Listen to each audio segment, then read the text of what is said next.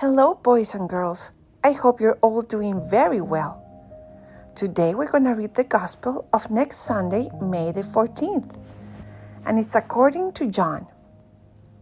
Jesus said to his disciples, "If you love me, you will keep my commandments, and I will ask the Father, and he will give you another advocate to be with you always, the Spirit of truth, whom the world cannot accept, because it neither sees nor knows him. But you know him, because he remains with you and will be in you.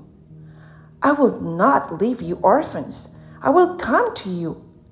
In a little while, the world will no longer see me, but you will see me, because I live and you will live.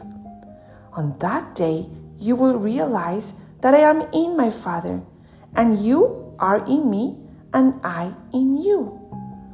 Whoever has my commandments and observes them is the one who loves me.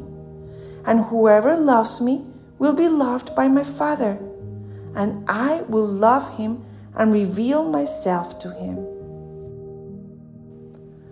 The Gospel of the Lord. Praise to you, Lord Jesus Christ.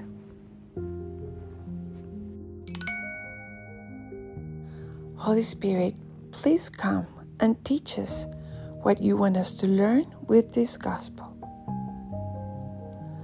So, boys and girls, Jesus sent us his Holy Spirit to be with us always.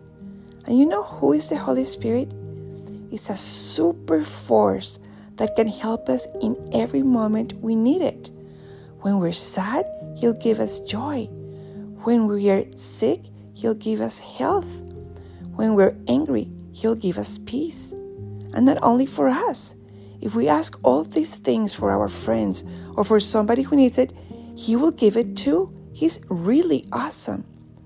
All we need to do is pray and ask for it, saying, "Oh Jesus, please send me your Spirit because I'm feeling really sad or scared." And he will. Remember when you play a Nintendo game that sometimes you get this superpower which makes you stronger, maybe to jump or to kill the enemy or something like that? Well, the Holy Spirit is the same.